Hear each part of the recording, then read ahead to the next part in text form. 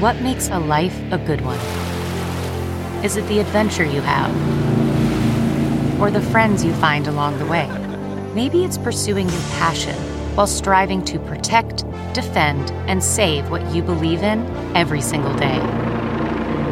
So, what makes a life a good one?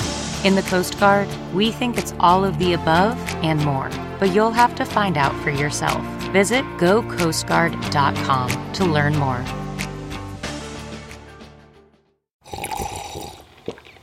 That's not just the sound of that first sip of Morning Joe. It's the sound of someone shopping for a car on Carvana from the comfort of home. That's a good blend. It's time to take it easy, like answering some easy questions to get pre-qualified for a car in minutes. Talk about starting the morning right. Just like customizing your terms so your car fits your budget. Visit Carvana.com or download the app to experience car shopping the way it should be. Convenient, comfortable. The following podcast is a Dear Media production.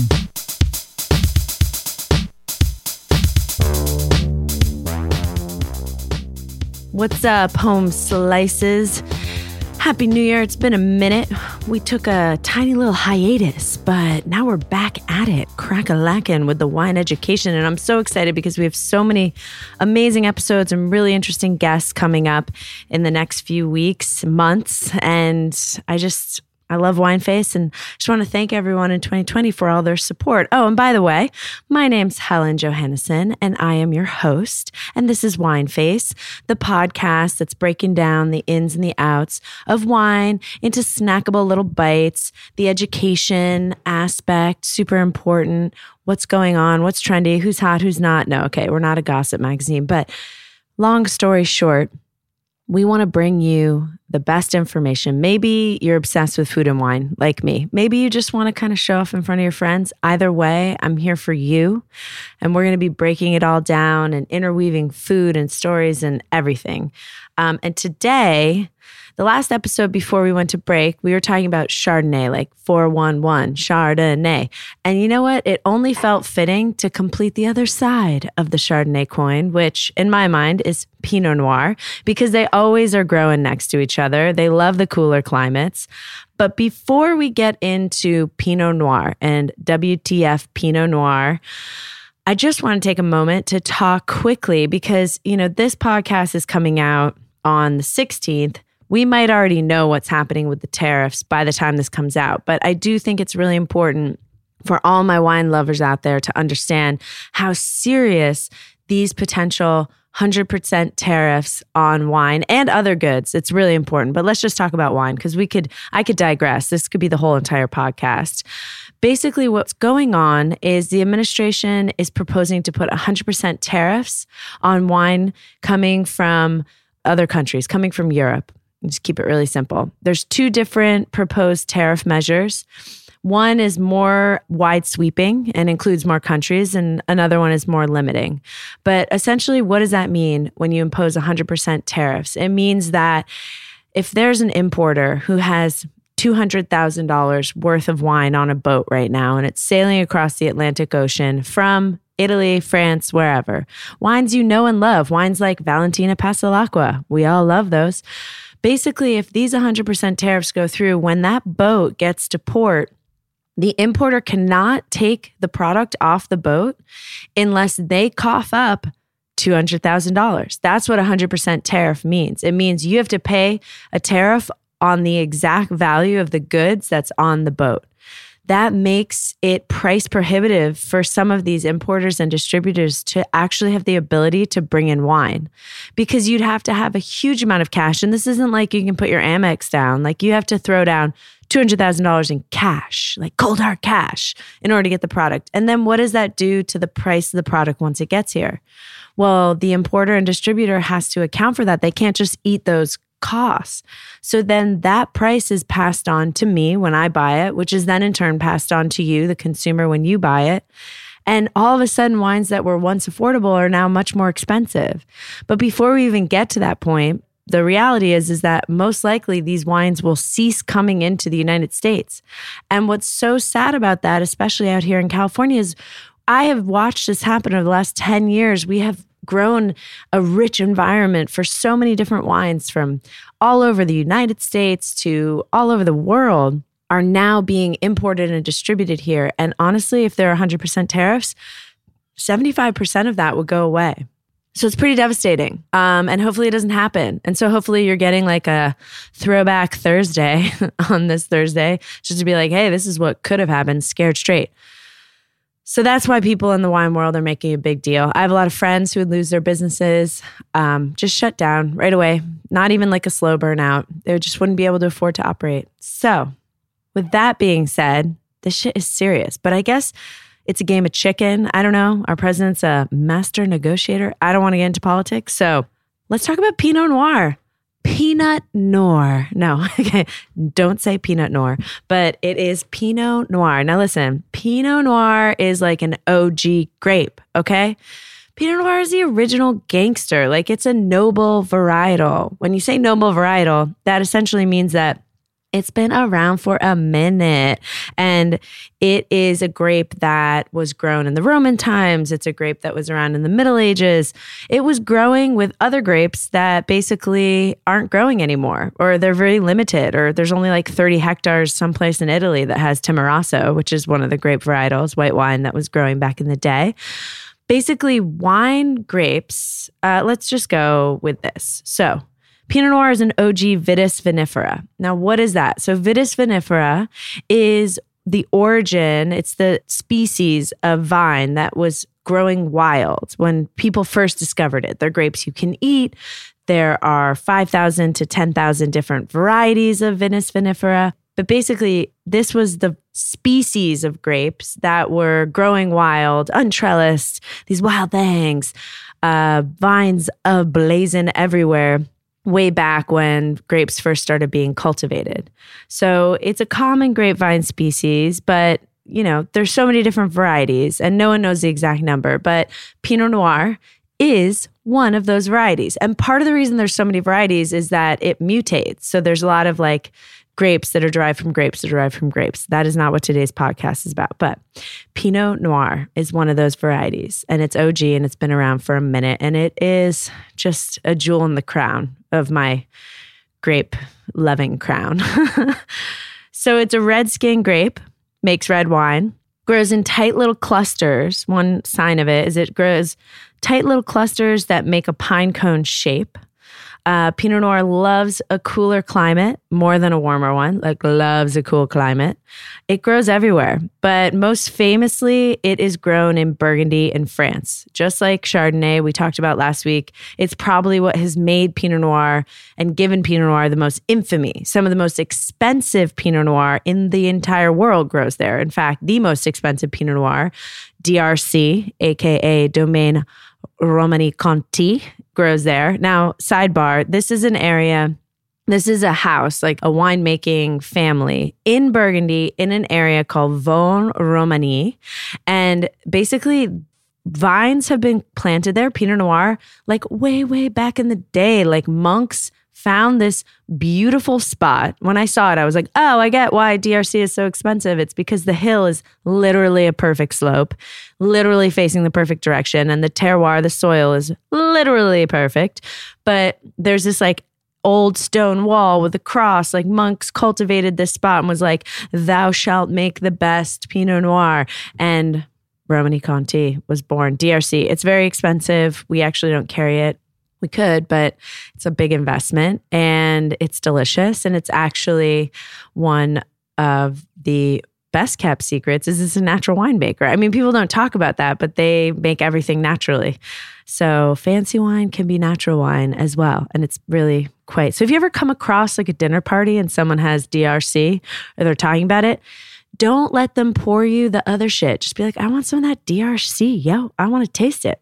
Anyway, so it's most famously, Pinot Noir most famously grown in Burgundy, where all the red wine in Burgundy, it's made from Pinot Noir. The only exception is there's small, tiny amounts of Gamay planted there, and usually they're blended with Pinot Noir, and that in Burgundy is called Passé tout grain, and it will be labeled that, and it's not common, and some of them are really dope, and some of them are very stringent. So the one derivation that Pinot Noir makes from a red wine outside of rosé, because you can make rosé from Pinot Noir, and rosé is just like a quicker impression of the skins and the juice. That's why it's pink and not red. It doesn't macerate on the skins as long. But the biggest derivation for Pinot Noir outside of the red wine category is the sparkling wine category. Pinot Noir is one of the most famous grape varietals for making fancy ass sparkling wine. So it's one of the grapes that's allowed to be in champagne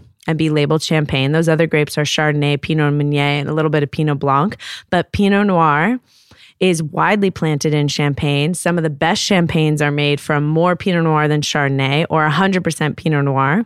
In fact, when you see Blanc de Noir on the label of a champagne, that is indicating that the champagne is made from 100% Pinot Noir. And similarly, its Italian cousin, Franciacorta, aka the Italian stallion of champs, is also sometimes made from Pinot Noir and Chardonnay, very similarly to Champagne, which is usually a blend of Chardonnay and Pinot Noir, or 100% of one of those varietals. So for the most part, Pinot Noir is a red wine maven flying around, fighting crime with its soft touch and cherry bouquet.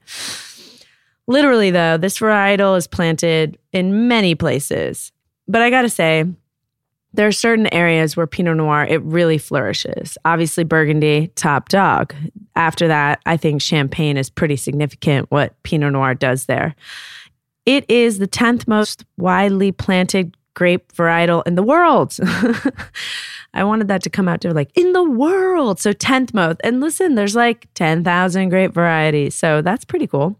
Outside of Burgundy and Champagne, there's other areas of France where you see little croppings, like significant amounts of Pinot planted, like in Alsace and Jura. Then you'll also find it in Germany, California, Oregon, Washington State, Chile, New Zealand, South Africa. I mean, it's really grown in a lot of significant places around the world. But I would say outside of France, California has some of the most famous AVAs, American Viticultural Association, areas, associate, whatever. You know what I'm saying, y'all, for Pinot Noir. It also, Pinot Noir, is 1,000 years older in its practice than Cabernet. Definitely makes Pinot Noir sound like a yogi. So it's 1,000 years older in its practice than Cabernet Sauvignon. But it just goes to show how OG and significant Pinot Noir is, you know, going back to those Roman times. Romans. What's so bomb about Pinot Noir, like bomb.com, is the grace and elegance of this grape. It's like a delicate balance, even in its cultivation on the vine. So getting it from the vine to the bottle is a tightrope walk. Because the grapes are so tightly clustered in that pine cone shape, there is a lot of risk and things that can go wrong in the world of grapes rotting. And like, you don't want grapes rotting on the vine unless you're intentionally trying to do that to make sweet wine, which is something called botrytis, noble rot. And that's a totally different podcast. And we will do one on sweet wine because I think it's really interesting. But it's important for when you're a winemaker to really pay attention to the vine, to tend the grapes as they grow, to prune, to make sure that you're getting enough shade or enough sun so that the grape varietals don't rot. It's kind of a finicky plant. So Pinot Noir is not the easiest vine to cultivate. Let's put it that way. And it has a little bit of a diva vibe. Pinot Noir is also a thin-skinned grape. It has lower levels of phenolic compounds, which we've talked about phenolic compounds before, but on a technical level, these are chemical compounds that are naturally existing in all grapes, and they affect the taste, color, and mouthfeel of wine. And it's all natural. These aren't things that are added just because it says chemical. It's like the natural chemical from the natural world, but it has lower levels of phenolic compounds. So all of this is why Pinot Noir is classically lighter in color. You can usually see through the glass. You could read a manuscript through your glass of Pinot Noir. And it is light to medium body and lower tannin. So it's not super dry. You're not going to feel like that texture of Pinot Noir. So all of this is to say that when you wrap it all into a pretty package, given that it can be a little bit hard to grow, it can also be hard to find an affordable bottle of dope-ass Pinot Noir that hasn't been exposed to a lot of new oak, I'm afraid to say. And I think that's what our journey is at the end of the day today, is like, how do you find affordable, well-made wine at all price points? Doesn't even need to be affordable. Because classically, and what happens with Pinot Noir is, if Burgundy is the best example of what Pinot Noir should taste like, most people are priced out of a lot of those wines because they're incredibly expensive, because the land is expensive, and then getting them all the way over here. And they're goddamn unicorns. They're just beautiful to watch, like zebras. In other countries, Pinot Noir does have other names. So in Germany, Pinot Noir is known as Spätburgunder. And I got to say, it tastes pretty different. Like, you can taste that it's Pinot Noir, but it has a little bit more of a green component to it. Similarly, in Austria, it's called Blauburgunder. And so if you ever see Spätburgunder or Blauburgunder, those are both Pinot Noir, just they have different names. And there's also like up and coming hotspots. I think hopefully we see more Pinot Noir coming out of, like the Niagara Peninsula in Ontario in Canada. They're already making some bomb.com Chardonnay. I have been reading about a lot of Pinot Noir being made there, so I'm really excited. And you know, the age-old truth is, wherever you find good Chardonnay, you're likely going to find some good Pinot Noir, hopefully, because they like the same growing climates.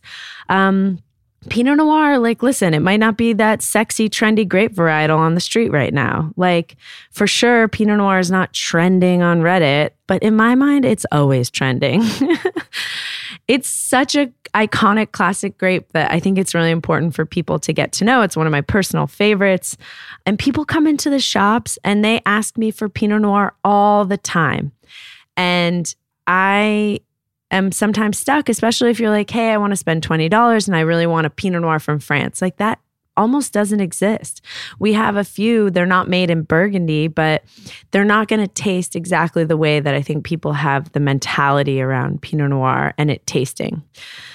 So wine is intimidating. I mean, it kind of gets back to that thing. This is the whole point of this podcast. It's like Mythbusters. It's intimidating, but we're going to break it down together. We don't always have to defer to the most popular grapes, right? There's always Pinot Noir alternatives. So I do want to encourage everyone to get to know this grape varietal better from different parts of the world. But people also want to know, hey, I like Pinot Noir because it's one that's very common. You'll see it all the time at restaurants. What else can I get? You know, a lot of times I steer people towards Gamay, sometimes Nebbiolo d'Alba. Like, there's other thin-skinned, low-phenolic compound grape varietals that are really exciting. You just have to be open to getting out of your comfort zone and knowing that about yourself. Like, I like Pinot Noir because of X, Y, and Z, not just because of the cultural conditioning around Pinot Noir, Cabernet Sauvignon. You know, we all know it. We all know and love it. Pinot Noir is dope. It's like when it has that concentrated cherry fruit bouquet, and as it gets older, it kind of has like a little more barnyard. You know, if you ever get the chance to taste like 20-year-old Pinot Noir from Burgundy, it's really a wild, wild wave to ride. The wines age incredibly well in a very interesting fashion. Anyway, that is Pinot Noir 411. What's the deal? And I think it's a good we're just layering the foundation. We're like a killer croissant, which I just had a chocolate one from Combi over the weekend. If you're in LA, and shout out to Combi, that place is delicious. It's like the best chocolate croissant in LA. Hashtag controversial, I know, but it was so good. The layers, that's what we're doing here. We're Combi chocolate croissanting you one podcast at a time. Listen, y'all, thank you so much for listening. I'm your host, Helen Johannesson. This is Wine Face, where we're breaking down the ins and the outs and the ups and the downs and everything you want to know about wine. Everything, sometimes food and wine. You know, Pinot Noir goes really well with a classic dish, poulet rôti, roasted chicken, y'all. Get it going. You can find me if you're in LA at Helen's Wines. We have 2 locations. It's a wine shop. It's inside of John and Vinny's. There's one on Fairfax, one on Brentwood, but you can also virtually find me on Instagram at Helen's Wines. Follow along. hit us up in the DMs if you have questions, you have episodes you want to hear, comments, concerns. You can also check us out online, helenswines.com. The coolest thing about going to our website is if you live in the United States, you can now sign up for our wine club, which is shipping nationally every month. It's the coolest club to join. We also just launched seasonal 6-pack, seasonal case. If you don't want to commit to the club, but you want killer wine and you want it to come to your door, helenswines.com. We got you covered.